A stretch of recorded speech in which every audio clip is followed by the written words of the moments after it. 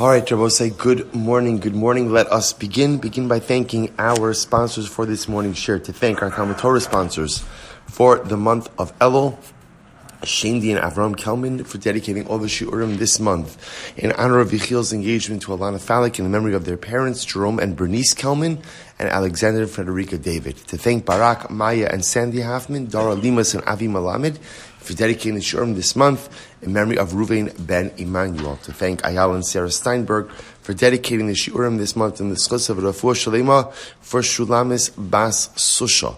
The Daf Yomi shir in the schus of Refuah Shalema for Yehuda ben Michal. Our week of learning sponsors, Jeff and Karen Cohn. In commemoration of the yahrzeit of Jeff's mother, Eleanor Cohn, Elga Bas Binyamin, and we thank all of our sponsors for their dedication and generosity. All of the Neshama should have an aliyah, the families in Nechama, and all of those who require a refuah should have one together with Kol Cholei Yisrael. And also with that, let us begin. I'm sorry we're getting started just a moment late. I also apologize for the confusion that's happening with some of the Sfarim. Obviously the tables were moved yesterday. It looks like some of the Sfarim got misplaced. So my apologies for that. So we'll say, so let us begin. Today's daf is Ayin Tes 79. We are picking up on Ayin Tesman base 78b. We're picking up pretty much like right in the middle of the daf. Rav Papa Amar. Rav Papa says, Lo Kashya.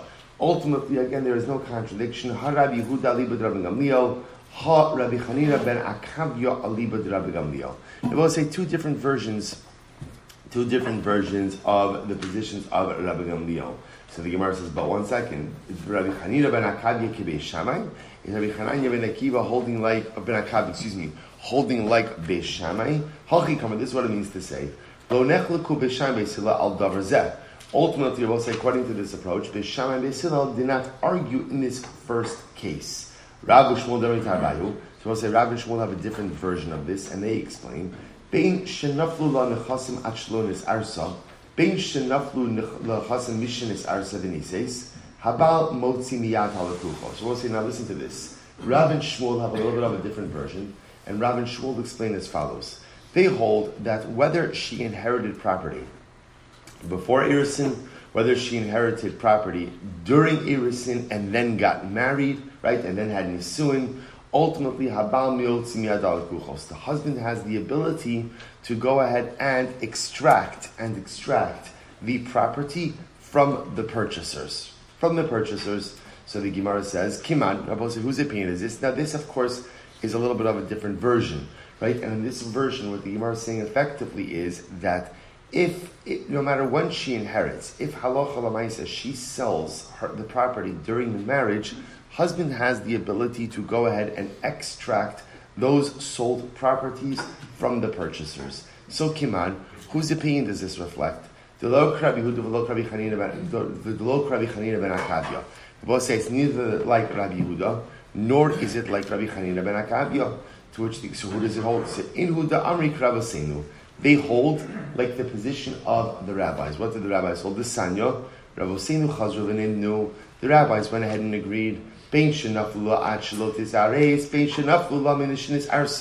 Whether a woman inherits property before Erisin, or whether she inherits it during Erisin, and now there is Nisuin, Vinises, Habal Motzi, Miyat Halakuchos.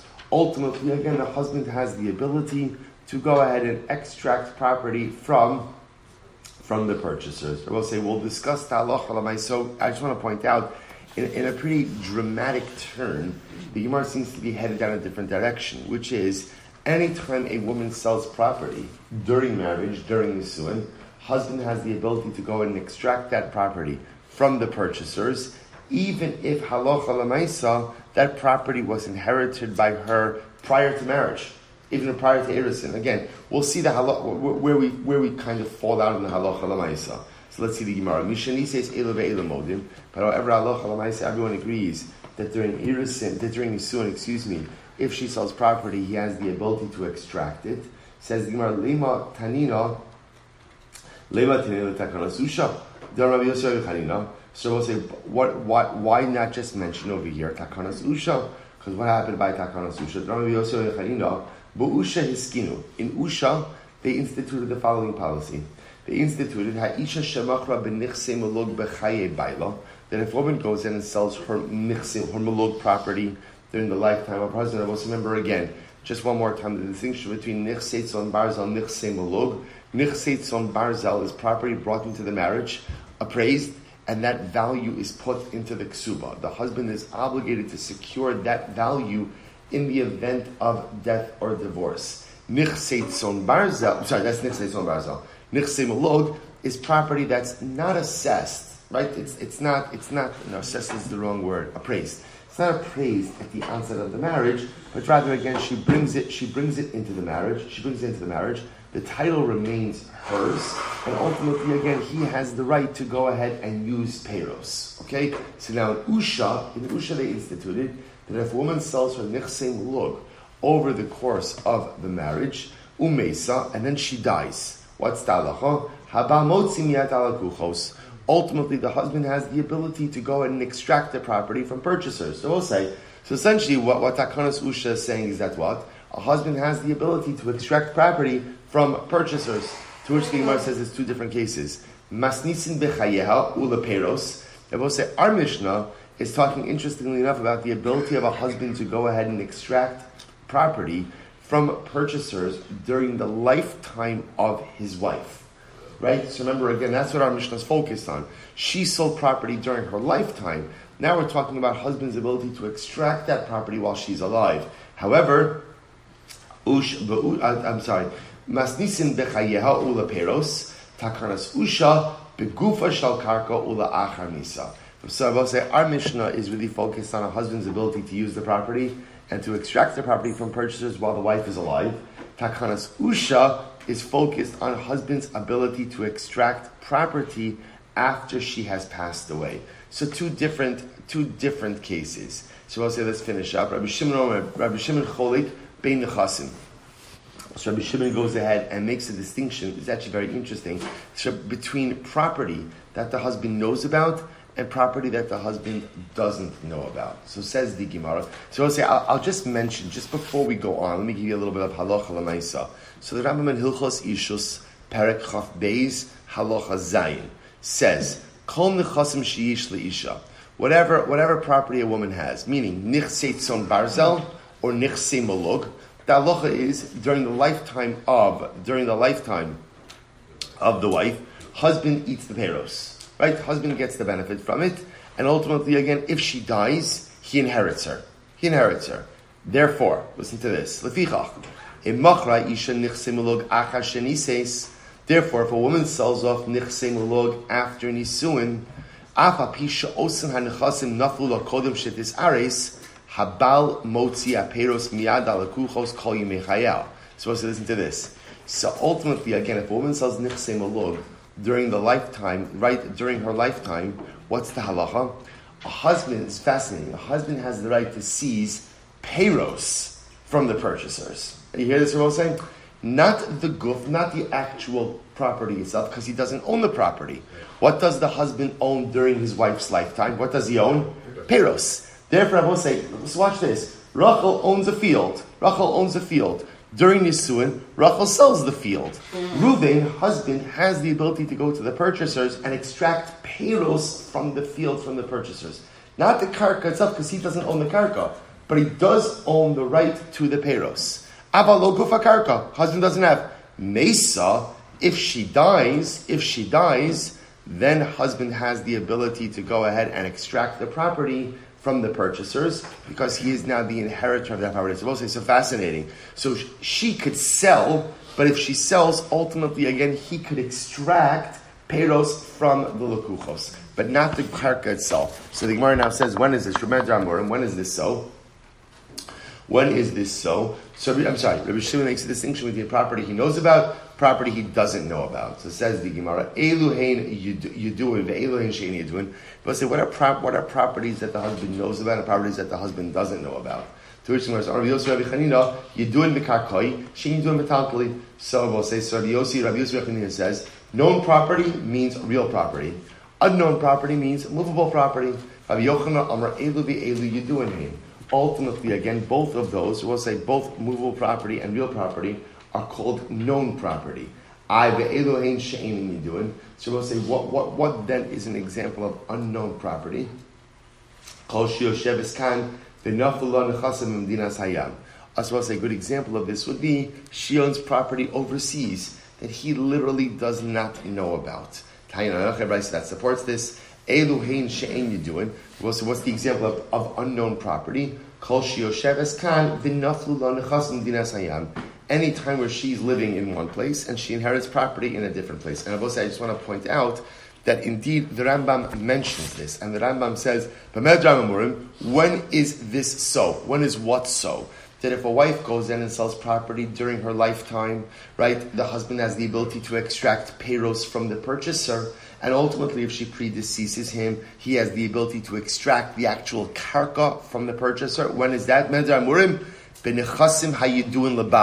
This only applies to property the husband knows about. So I will say, but, for example, if ultimately she owns property overseas and he does not know about it at all, and she sells the property, the Rambam paskins, michra kayim.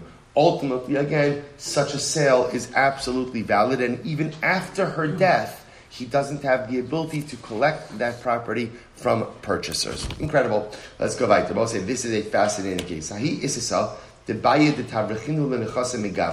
listen to this. There was a woman who was getting married. Rashi points out she was an almana. Second marriage. This woman, we'll call her Rachel. She was married to Reuven. She's widowed. Reuven died. She's now going to marry Shimon, not her brother, not Yibum, just a second marriage, right? Second marriage. As we're going to see, she has kids. Let's say she does not want her husband, her new husband number 2, to have any rights in her property.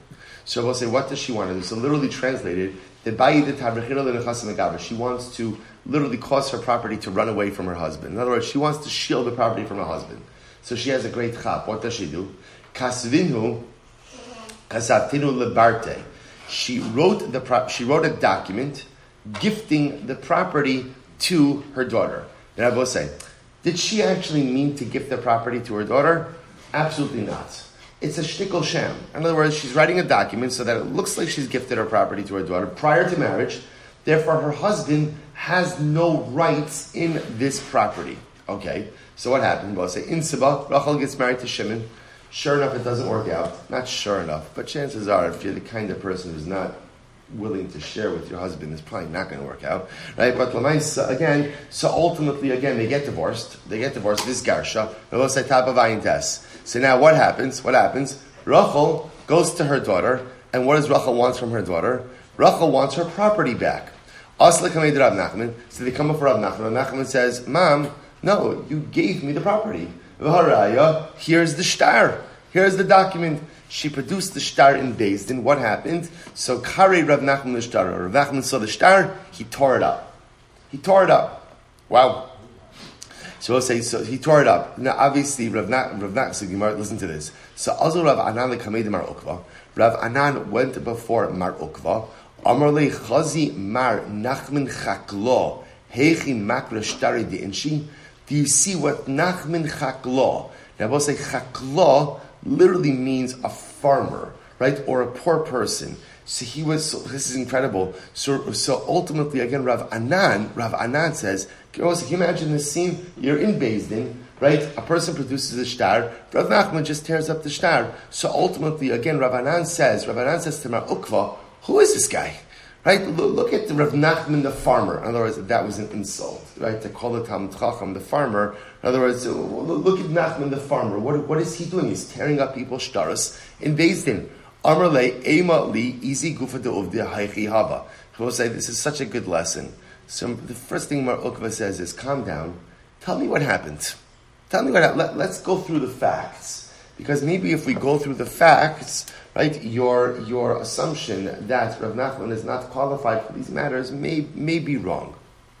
So Amarle, Hachi v'Hachi Hava. So Rav Anan told Mar Ukva.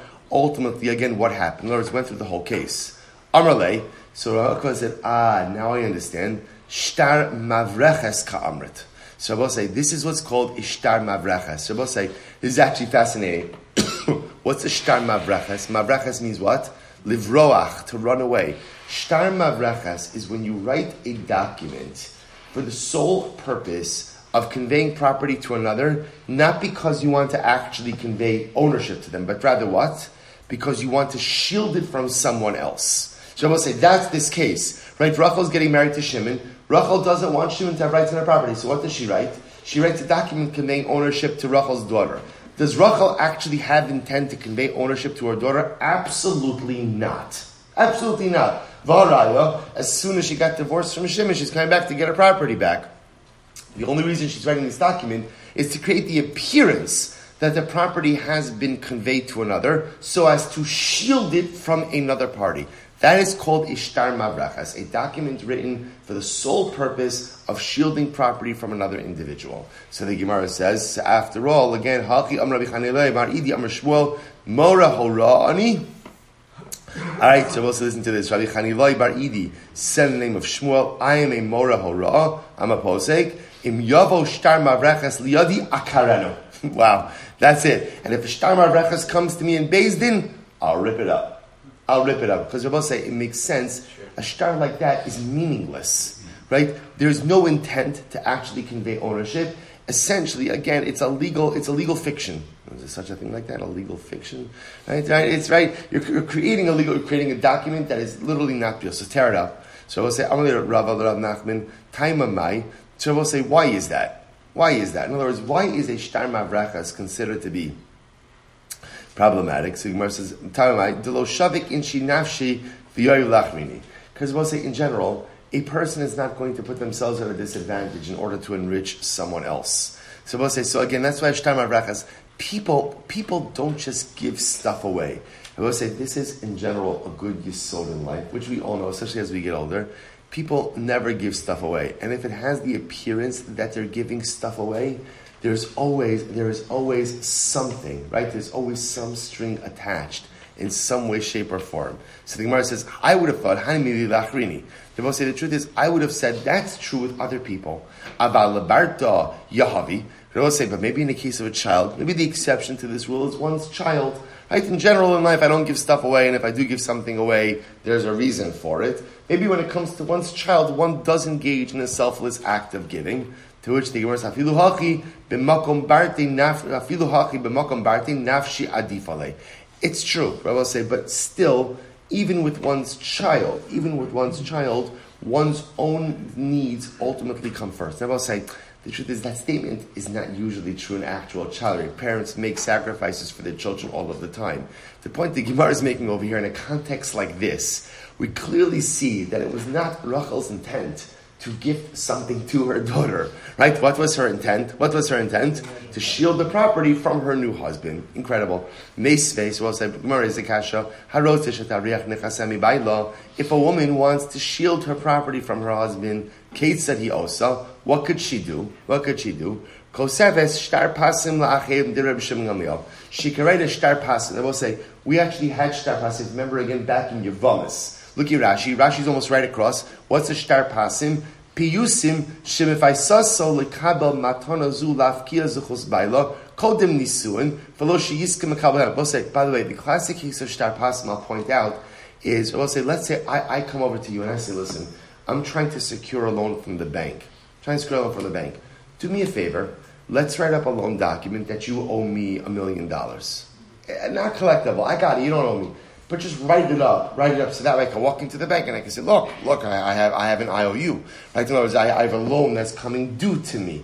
So we'll say, so the same idea, the Gemara says a woman wants to go ahead and shield her property from her husband. She can convince someone to go ahead and be the recipient of a gift, so to speak, and write up a gift document in which she conveys ownership of the property to another party. So we'll say, the Gemara says, these words of Rabbi Shimon Gamliel. Chum say, well, if you do that, ultimately the recipient, I will say, in other words, the recipient in that shtar could really pull shtick, right? How could the recipient pull shtick? I will say, how? Because now, I will say, like this case, because now, when the conveyor, let's say the woman, wants to get her property back, the recipient could say, what are you talking about? We have a shtar.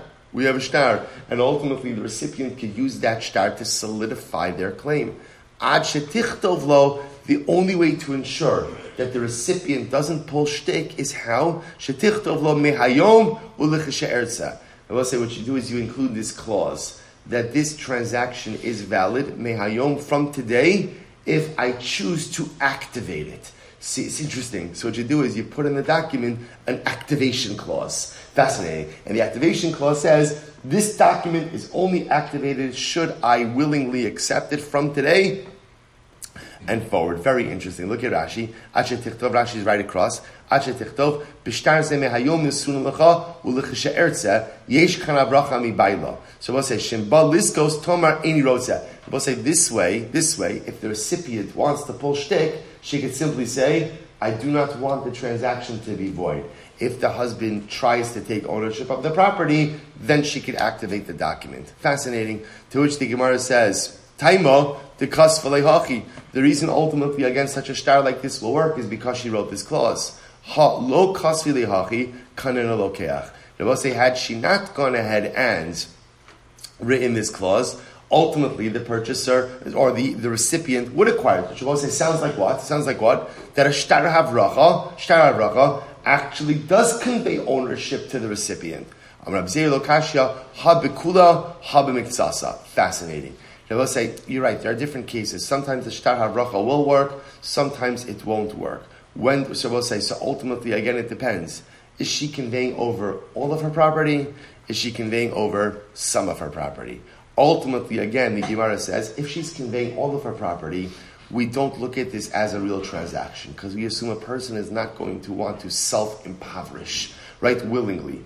Versus if she's going ahead and conveying over a piece of her property, then enochinami, in that case, the shtar havracha ultimately could work. To which the Gemara says, V'i lo kanini lokeach nikninhu bal. But if that's the case, I will say at the end of the day, if a shtar havracha doesn't work, and therefore, again, I will say, let's go back to our original case. Rachel's getting married to Shimon, Mazel Tov, second marriage. She's looking to shield her property from her second husband. So what does she do? She writes a document conveying ownership of her property to her daughter.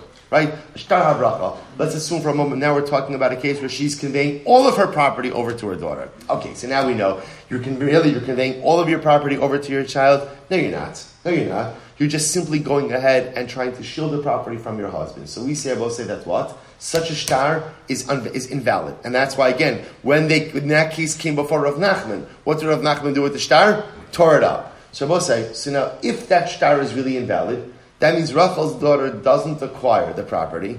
If Rachel's daughter doesn't acquire the property, who should acquire the property? The husband. So why doesn't the husband acquire the property in such a situation? Amar Abaye, asom kinechasim she'ein yiduin lebal v'alibid Rabbi Shimon.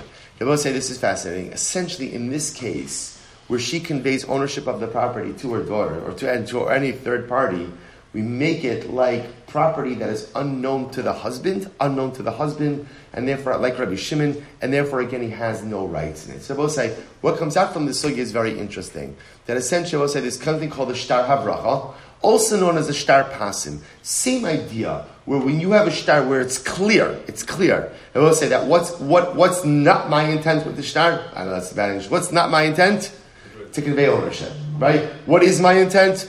Shield property, make myself look richer than I am, whatever it might be. But Lamaisa, in that case, I will say, halacha Lamaisa, there's no conveyance of ownership.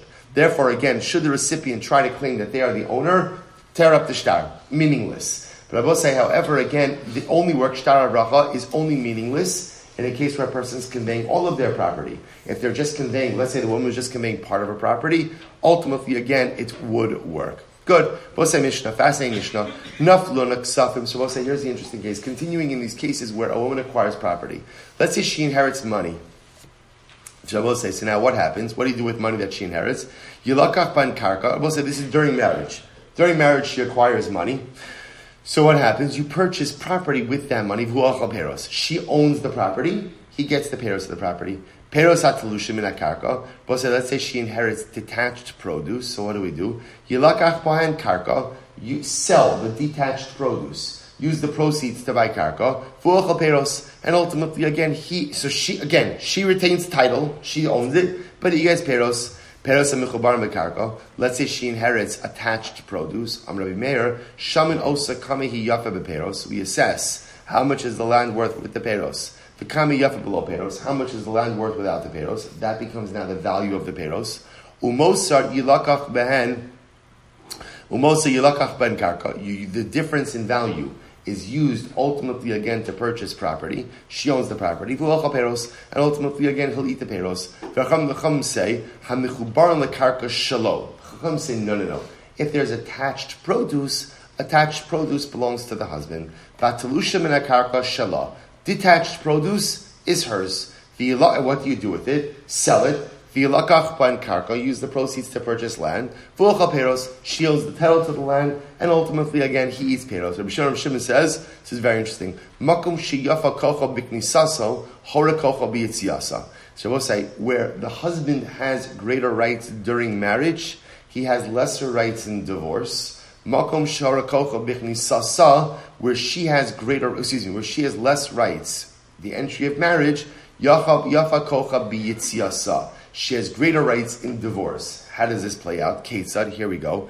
Peiros hamichubaron lekarka. So we'll say, for example, let's say they get married and there's attached produce. So ultimately, again, attached produce belongs to who? Him. That's called peiros. Or b'yitziasa shela. Yet attached produce at the time of divorce will belong to her. Vatlushim in akarka, detached produce, b'chinisasa shela. Ultimately, again, when they enter into marriage, is hers, or be yasa shalom, and when they get divorced, are his. Okay, so it says, we'll say, let's analyze. So we'll say, so now the first thing we learned is that halacha l'maisa, that if she inherits money over the course of marriage, what do we do with that money? We invest it in karka.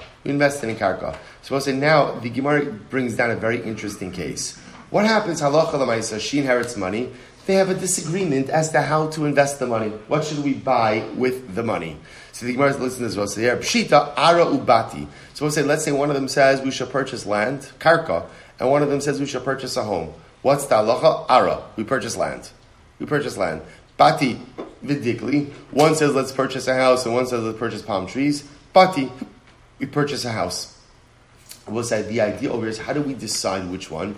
We'll say the goal is you invest the money in whatever holds value the longest. Because obviously that's the goal over here. The goal is we want to protect her keren, right? We want to protect her principal. So we want to put that money into whatever holds its residual value longest. So between karka and a home, put it into karka. Between ultimately again a home and palm trees, put it right. Bati v'dikli bati. Dikli v'ilani, palm trees and fruit trees. Dikli, palm trees. Ilani v'gufni, what about fruit trees and grapevines? Ilani, fruit trees. Okay, so we'll say, so all just different examples how we invest the money. So the Gemara goes weiter.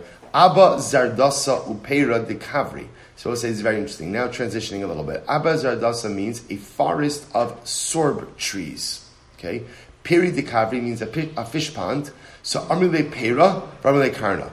So we'll say, how do you look at these items? Are these items considered to be peiros, or are they keren? Are they principal? Now we'll say, obviously, again, there's a major nafkamina. What's the major nafkamina?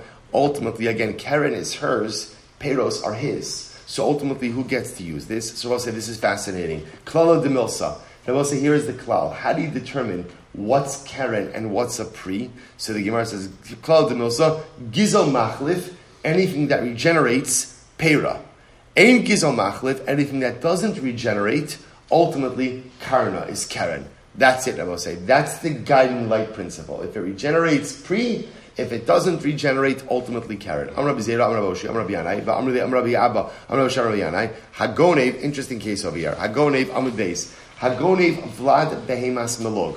But say, listen to this. Let's say you steal the offspring of a malug animal. So just to be clear, what's a malug animal? Right? Rachel marries Ruvain, and what? She brings in a sheep into the marriage. Okay, so now what happens? The sheep, Mazel Tov, has a baby. Right? The sheep has a baby. So this is what's called Vlad Behimas Malug, the offspring of a malug animal. Now, what happens? Okay, just to further complicate a little bit, someone steals the malug animal. Then ultimately, again, the thief is found. There's an obligation of kefel, double payment. Who gets the kefal? Who gets the kefal? Let's listen to this. So Vlad behema. So now say. So this is all of these. We'll call it Rabbi Yanai. Rabbi Yanai says, if a person steals the offspring of a malug animal, the thief is found. They now pay kefal, double payment. Who gets the payment? Leisha. Interesting. Ultimately, again, the wife gets the double payment. So we'll say, take a look at Rashi for just a moment.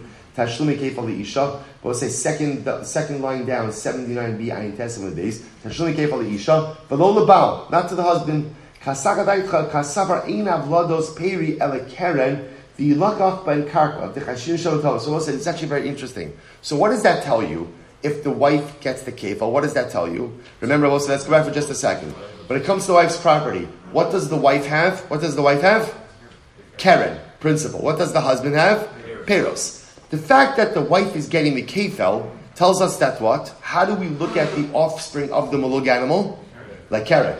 Like Keren. Now, both say, why would you look at the offspring of the animal as Keren? Isn't that Peros? So we'll say, Rashi points out something very interesting.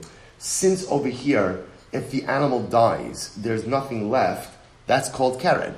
Right? Because remember again, what's Peros? Peros is only if what? If it regenerates. Right? But Lamaise, if ultimately it can be used up, that's called Keren. So Bepashtos, the Gemara says over here, this is Keren. So Kiman, whose opinion does this reflect? Lo ki Rabbana, lo ki Chananya. Apparently it's not like the Rabbana, nor is it like Chananya. This Sanya, here we go. Vlad behemas malug lebal. We'll say, get ready for this. Here's the brisa. The offspring of a malug animal, right? So again, she brings in a sheep to the marriage. The sheep, Baruch Hashem Kanai Nahara, has babies. The offspring of a malug animal belongs to the husband. Because we call that, what according to the brisa? What do we call that? Peros. Vlad shifchas malug leisha. But the offspring, let's say she brings in servants. The offspring ultimately, again, of a shifcha, right, that's called Keren, and that belongs to the wife. The Chananya ben Achiyoshia Amar, Asu Vlad Shifchas Malug, Ki Vlad Behemas Malug. Shabbos said, Chananya disagrees, and Chananya says, no, halacha l'maisa, the offspring of a Shifcha is no different than the offspring of the Behema. They're both called Peros. They're both called Peros. Shabbos say, according to the Tanakhama, according to the Rabbanon, ultimately, again, offspring of an animal is called a pri, according to right, but offspring of a shifcha not. According to Chananya, both offsprings are like a peros. Either way, we have a problem because what did the Gemara just say before? If you steal Vlad behemas malug, right? You steal the offspring of a malug animal. The thief is found. The thief pays kefel. Who gets the kefel? The wife. Which seems like that's saying that the offspring of a malug animal is Keren, not Peros. And the problem is, everyone just quoted, both Chananya and the Rabbanon hold that offspring of a malug animal is Peros. So what's going on over here? To which the Gemara says, no. Afilu tema, divrei hakol, Pera takino la Rabbanon. The Rabbanon instituted ultimately that the husband should have Peros. Pera lo takino la Rabbanon. They will say, what does the husband have rights to? Peros. What doesn't he have rights to? Peros of the Peros. They will say, what's an example of Peros of the Peros? Kefel. So we'll say, think about this. The husband has a right, ultimately, again, to the offspring of the malug animal. That's called Peros. But now, Kefel that comes from the offspring of the malug animal, that's Peros, that's pre-de-pre. Who said the husband has rights to that? That was never instituted. That's why halacha l'maisa, the kefil goes to the wife. It's great. To which the Gemara says, Bishlam l'chananya. According to Chananya, this makes sense. Why? Hainu d'lo chayshina l'misa. So we'll say, because in general, Chananya will say, we're not worried that the mother is going to die. In other words, whether it's the mother of the animal or the mother shifcha. So the mother animal, right? The mother animal and the mother shifcha, that's the Keren. And that's why, according to Chananya, the offspring is considered to be the pri. All right? And we're not concerned that the mother animal, mother shifcha is going to die, and therefore the Karen's gone, and therefore the Vlad becomes the Keren. So the Gemara says, El Rabbanan, so here's the problem. And that's why Chananya holds both the offspring of the animal and the offspring of the Eved belongs to the husband, is considered to be a pri. The problem is according to who? The problem is according to the Rabbanon. Because Rabbanan say the offspring of an animal is a priya, belongs to the husband. The offspring of the shifcha is what? Is keren and belongs to the wife. Why that distinction? If we're afraid that the mother is going to die, ultimately again, then even the offspring of the animal should be keren, and therefore should belong to the wife, not to the husband. And if the Rabbanon are not concerned for the death of the mother, then afilu vlad shifchas melug nami. Then ultimately the offspring of the melug shifcha should also belong to the husband. To which the Gemara says, you're right. The olam chayshinu lamisa. In reality, in general, we're concerned that the mother is going to die, both by the melug animal and by the shifcha melug, by the melug shifcha. We're afraid the mother is going to die. So let's say, so what's the issue? What's the issue? Listen to this. V'shayni behema di'ika ora. Rabbi say, here's what's fascinating. So we'll say, let's work backwards. So in the case of where, let's say, the woman brings in a shifcha, she brings in a maidservant, and that's nichsei malog. Now the shifcha has a child. So what's the halacha with the offspring of the shifcha? What's the step? What's the halacha? Who does it go to? It goes to the wife. It's considered to be keren. Why is it considered to be keren? Because the Rabbanan are concerned that maybe the shifcha is going to die, and if the shifcha dies, there's quote unquote nothing left, and therefore the offspring becomes the keren, and that's why that belongs to the wife. In the case of an animal, even if the mother dies, I will say there is still residual keren. What's the residual keren if the melug animal dies? What is it? The hide, the wool. In other words, there's still keren that's there. So as long as there's still keren that's there, that's why the offspring of the melug animal will be considered to be a pri and will ultimately belong to the husband. Incredible. Amar Barchia, Amar Shmuel, halacha kichananya. Halacha follows chananya. That's how he passed about say, namely what? That both the offspring of the shifcha, of the melug shifcha, and the offspring of the melug animal, both belong to the husband. They're both called peros, because chananya says we're not choshesh that the mother animal or that the mother shifcha is going to die. They remain the keren. The two offspring, therefore, are peros. So Amar Rava, Amar Nachman, Chananya, even though Shmuel says is like Chananya, Umoda Chananya, and Chananya agrees, Sheniskarsha no senes damim binatlasan mipnei shevach beis aviha. Shavuot said it's very interesting, right? That ultimately, again, listen to this. So halacha l'maisa will say, Chananya agrees that let's say the couple gets divorced, right? The couple gets divorced, and Rabbi said at this point in time when the couples get divorced, the husband has in his possession, what does he have? He has the offspring of the shifcha, the offspring of the behema malog. Now listen to this, that she should buy back those items. She should buy back those items from the husband. Why should she buy back those items from the husband? Mipnei shevach beis aviha. Because let's remember again, where did that property come from? Right? Came from her father's estate. So ultimately, again, she should buy back those particular peros from her husband. Amar Rava, Amar Nachman, Hichnisa lo eiz lechalba, v'racha legizasa, v'tarnagolis leveitsasa, v'deka leperosa. So we'll say, listen to this. So let's say she brings into the marriage the following thing. A goat for its milk, right? Or ultimately, again, a sheep for its wool, or a chicken for its eggs, or a palm tree, ultimately, again, for its peros. So we'll say, obviously, so remember, who retains title to all these items? Who retains title? Who retains title? The woman. Who gets the peros? Who gets husband? And I will say, here's something fascinating. I will say, let's say, this will have to stop, but let's say, halacha l'maisa, he's eating peros to the point of depletion of the keren. Is that permitted? To which the Gemara says, yes. To which the Gemara says yes. That halacha l'maisa, he's permitted to eat, even if ultimately, again, through his consumption, the keren is depleted. We will say, we'll stop over here. Shkoyach.